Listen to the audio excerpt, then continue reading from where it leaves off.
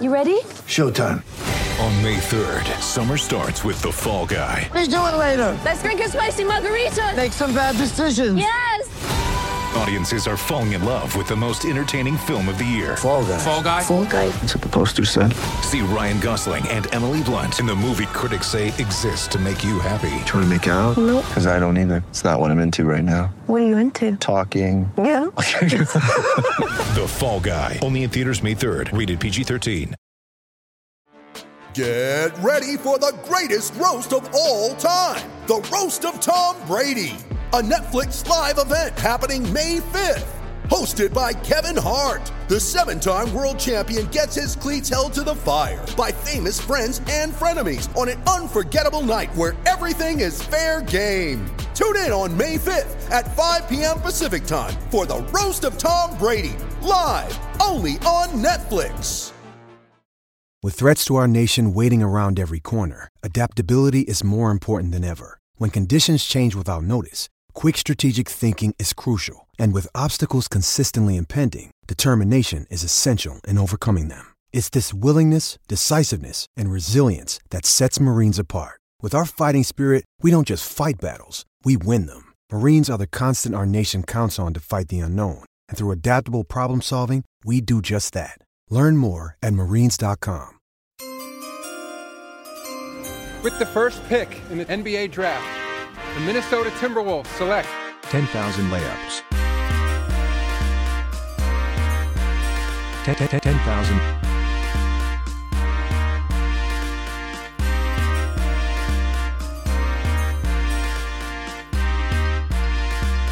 10,000. layups.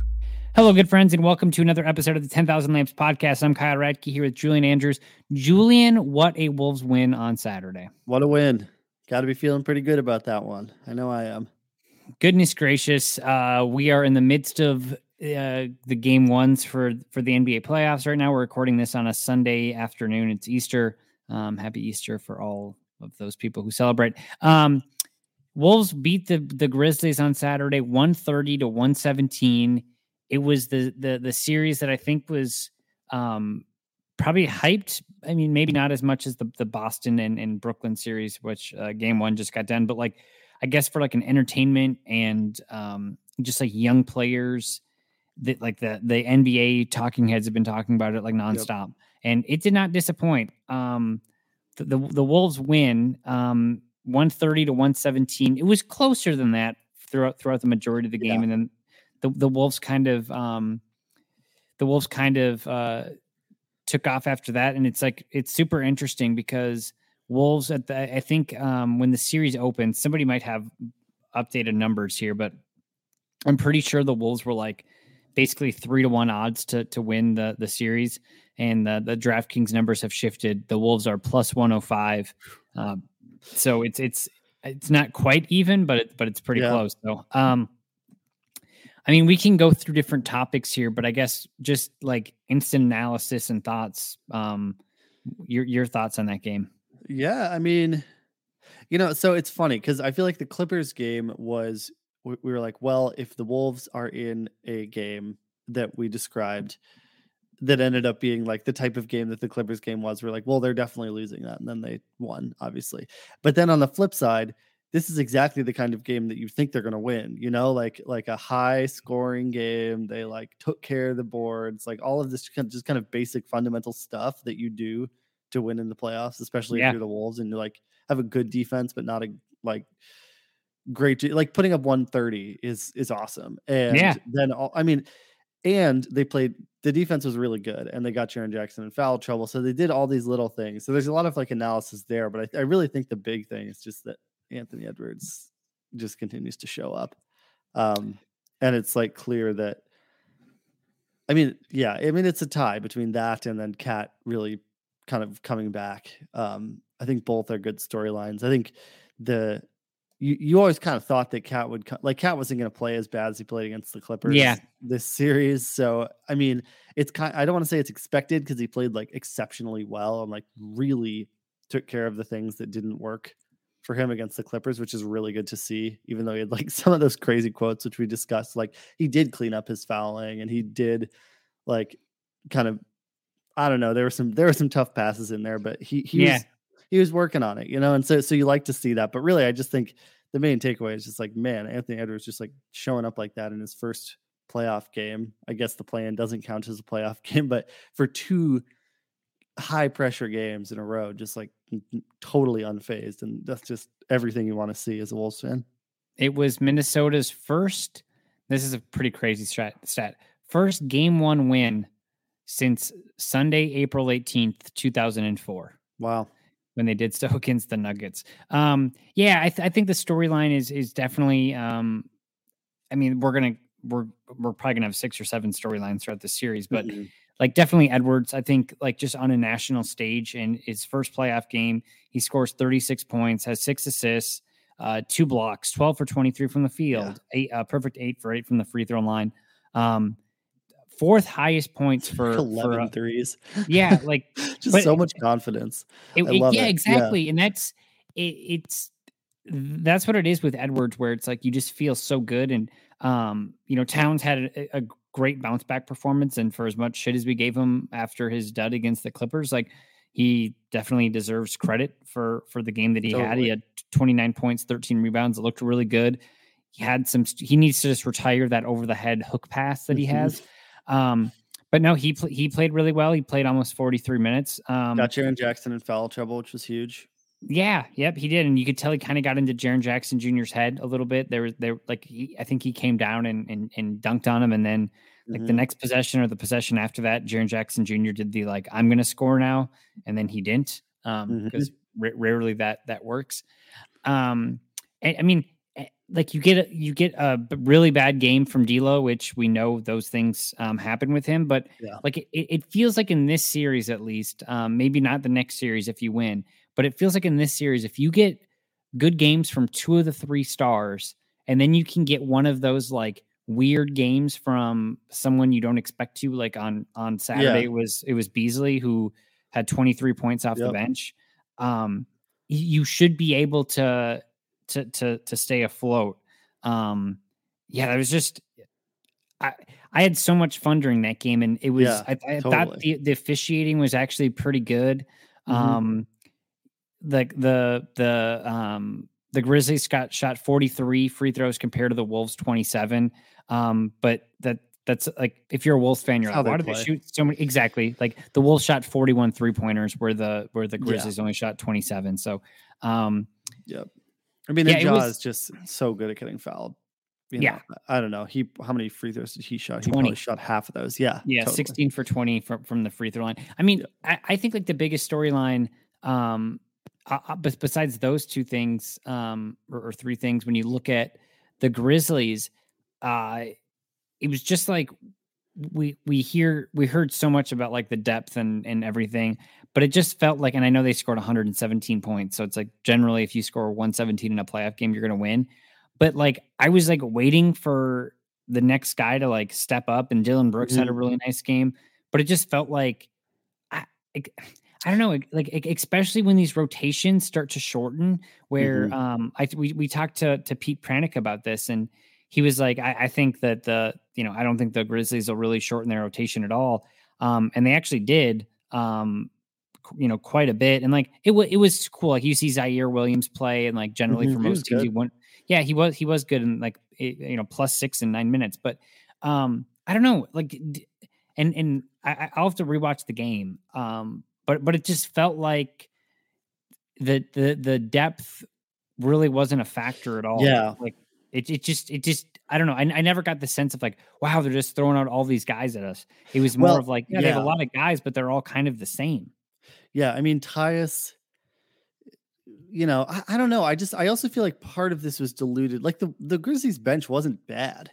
But I just think that the Wolves bench guys also really stepped up. Like Jaden McDaniel, awesome. Yeah, exactly. And so you just totally see, there are moments with him where you totally see what the Wolves love about him. He's so long. He's such a good defender. He's such a clean offensive player, and he's so young. I think his absence was maybe kind of an under talked about part of, I mean, probably not among people who really follow the team closely, but kind of in the general media, kind of why the Wolves weren't quite as good towards the end of the season. Like, he's so important what he does. So yeah, I mean, I agree. I think the thing about it is that I'm now looking at this and it's like, if the Grizzlies want to win this series, Ja has to be the best player on the court at all times. Yeah. And he wasn't again. I mean, he was really good. But he wasn't like, he was okay. I mean, he wasn't like his best game, but it wasn't like he was bad. He scored 32 points.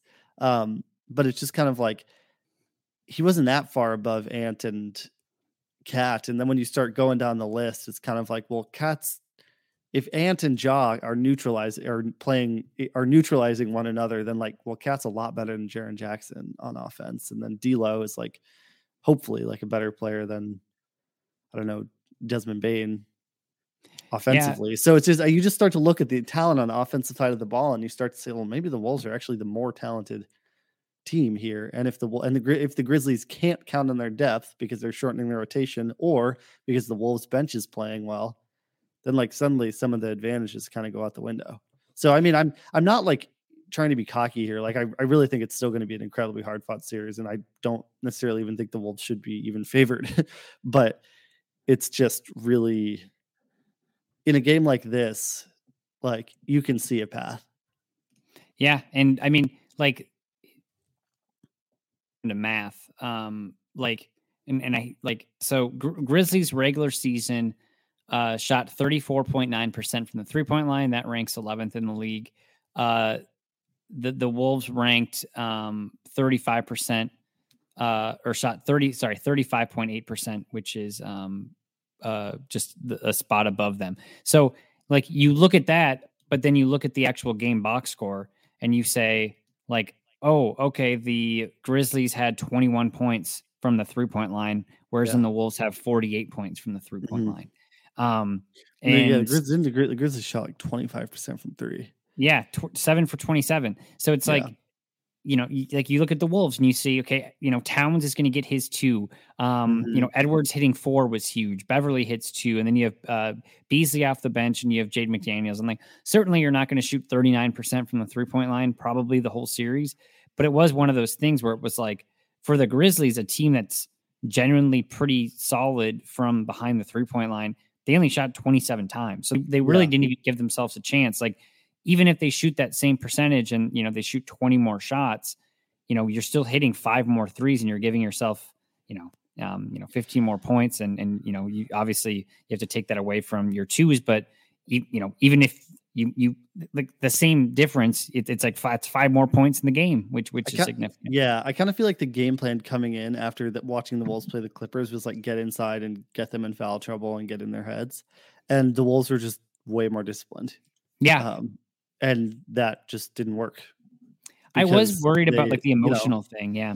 Yeah. I mean, they fouled, but it wasn't crazy. Nobody fouled out, you know? Yeah. And you'll take those. I mean, if it's open threes or like contested stuff at the rim, you're always going to take the contested stuff at the, so I don't know. I'll be really curious to see how the Grizzlies adjust in terms of the shot selection. And I'm pretty interested because like, and like they're going to do something. Like Taylor Jenkins is a good coach. Yeah, and I think you have to figure out like Steven Adams too. It's like he gave you 24 minutes and you didn't have a single shot attempt, and he had 3 assists, 3 rebounds, and he had 4 fouls. I mean, Cat was just crushing him, absolutely crushing him. And it's like you got to figure that out. Like whether you're leaving Adams off the court and you're playing Jaren Jackson and putting him on Towns, and then you're giving more minutes to like Brandon Clark or Kyle Anderson or something like that. Like, I don't know what the answer is, but like it was pretty clear, like the Steven Adams on Cat or Steven Adams in general just wasn't working. Jaren Jackson Jr. has quickly, I think, become like the most important player in the series to the Grizzlies. Because without him, if Ja's going to get his, you're saying exactly. Yes, of course. I'm kind of assuming that Ja's going to do well. Yeah. Because he's incredible. But yeah, just in terms of his defense, I like being able to be a presence inside. And I think he had a ton of blocks, I think, but they really were able to kind of limit his effectiveness overall. The Wolves were. So I don't know. Really, really fun game is my main takeaway. It was really cool to watch.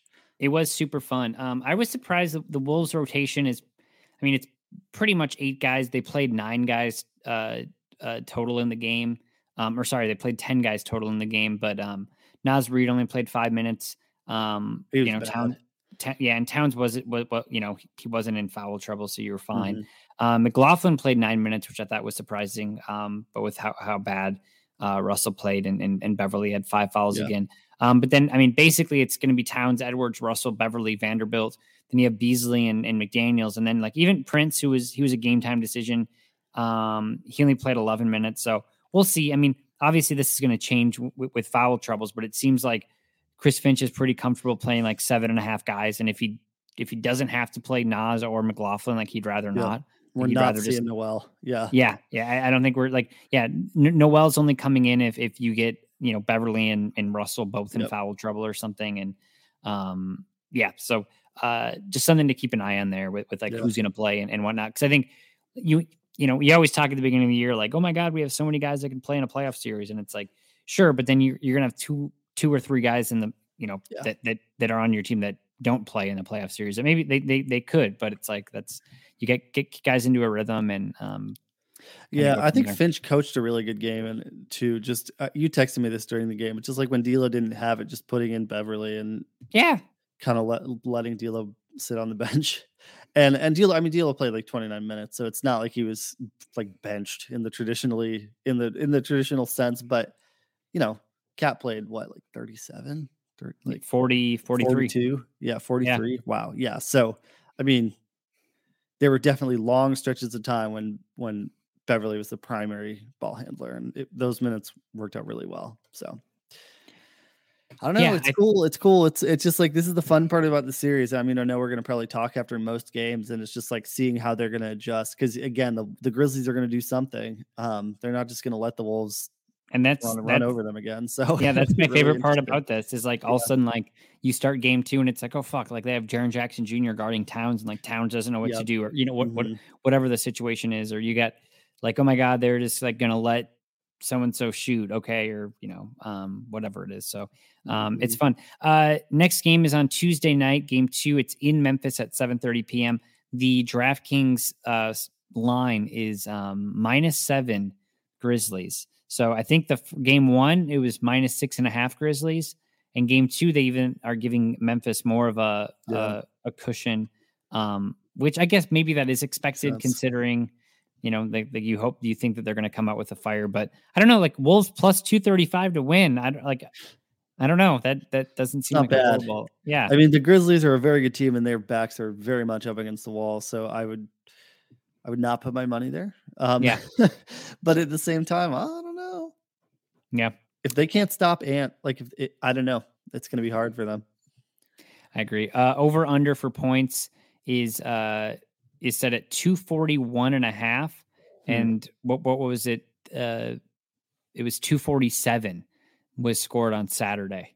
So I don't know, but I would maybe go under on that one. But might be a little tighter. But go bet at DraftKings. Use the code TBPN. They're good friends. So, and check the show notes for any sort of details and restrictions.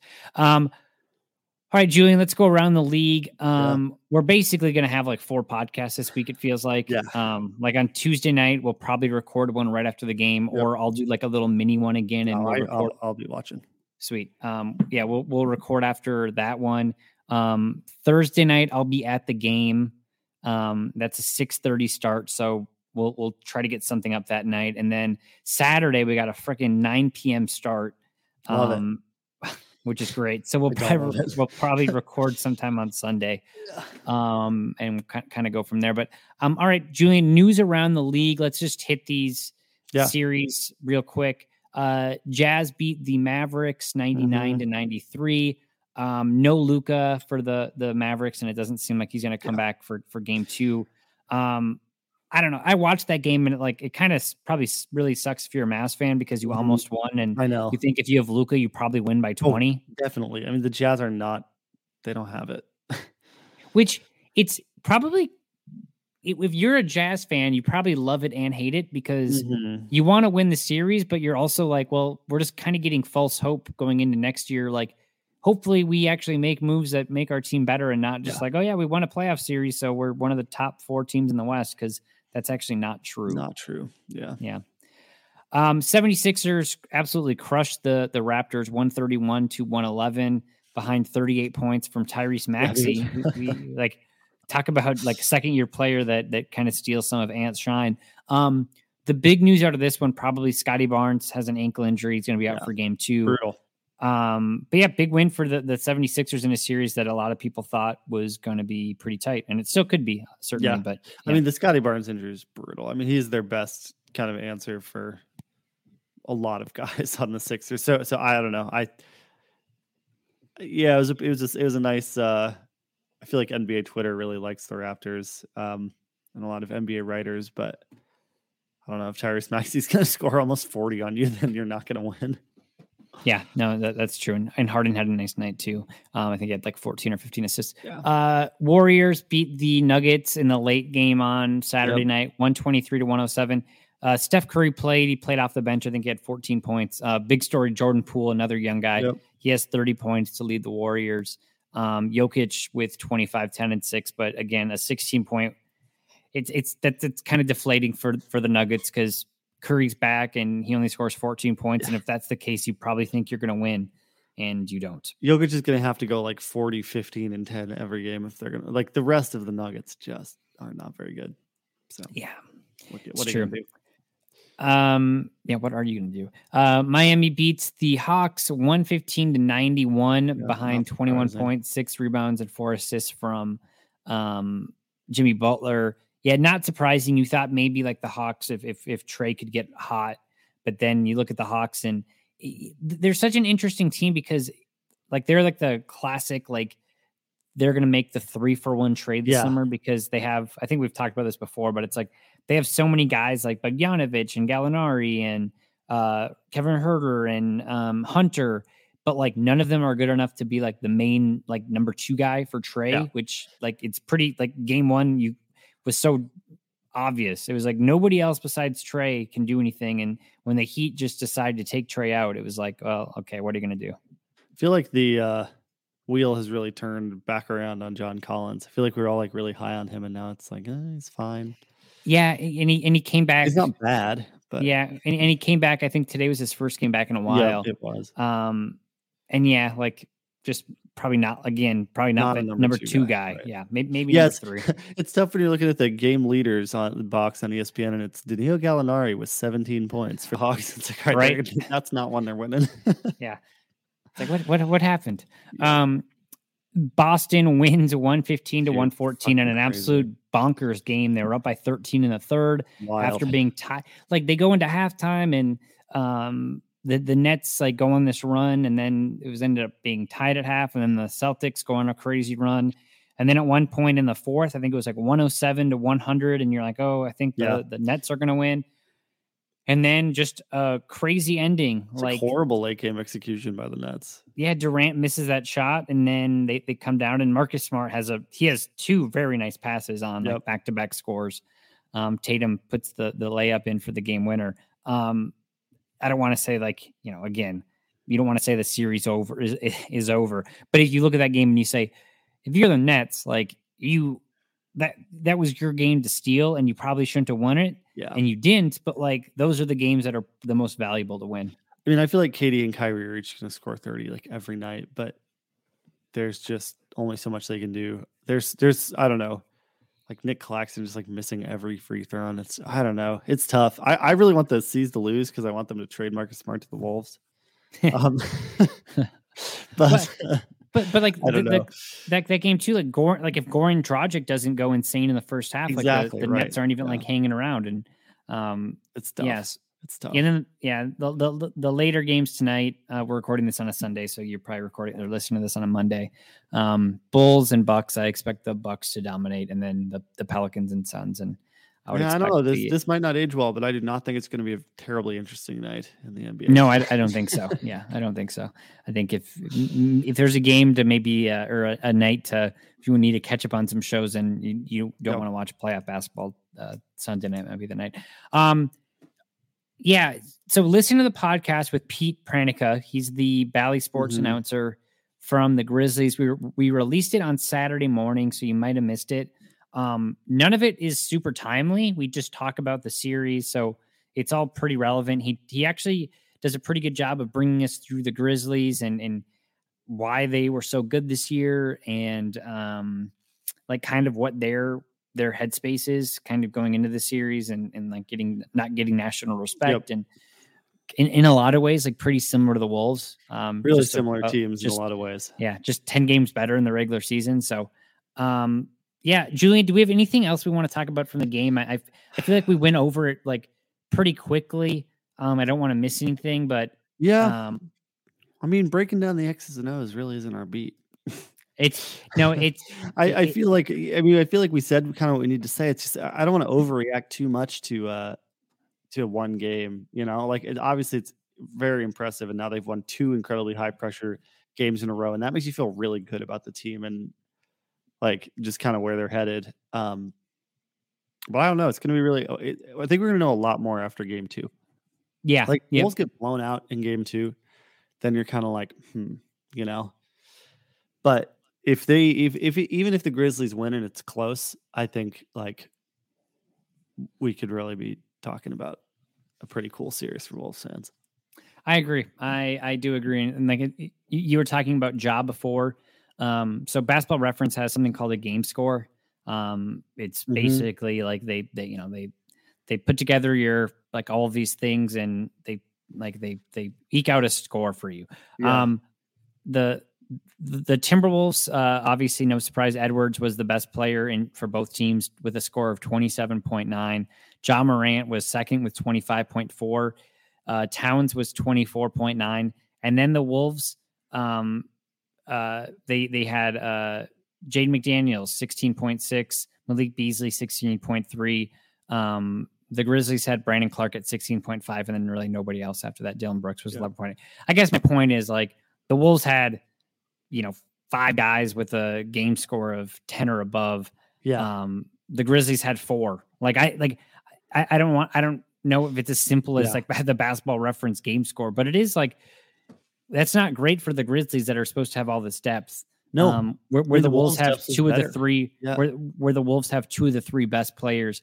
And then they also have their other guys giving you more too. So I guess the Grizzlies bench has to really win that battle because that was the narrative. You know, it was just that those bench units are just going to crush the Wolves.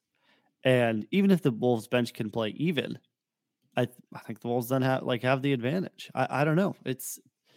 I think sometimes we underestimate the team like the Wolves, and we underestimate the kind of the level that the top talent is at. And I think part of that is because Ant is still so young. I think we kind of discount the fact that he really is a top tier talent. And I think sometimes we just forget that. And I think this is a good reminder. I agree. And, if you're a Wolves fan and you're saying like, well, next game we got to, really get our stuff together because, Ant's not going to have such a good game and Towns might not. And that's true. Like you got to come into game 2 ready, but also like D'Lo's not going to be as bad as he was either. So, and maybe Ant and Cat will just continue to be great. Which would be fun. if Edwards averages 36 or the series, I'm all in. That'd be fun. That gets the 10,000 layups stamp of approval. That we approve. We approve that message. So that's all he needed, I'm sure. All right, Julian. Well, hell of a game 1. Totally. We'll get into more playoff talk. We'll record on Tuesday night after the game, so we'll be in your inbox on Wednesday morning. So, thank you very much. You have a good Sunday, and for everyone else, and enjoy your week.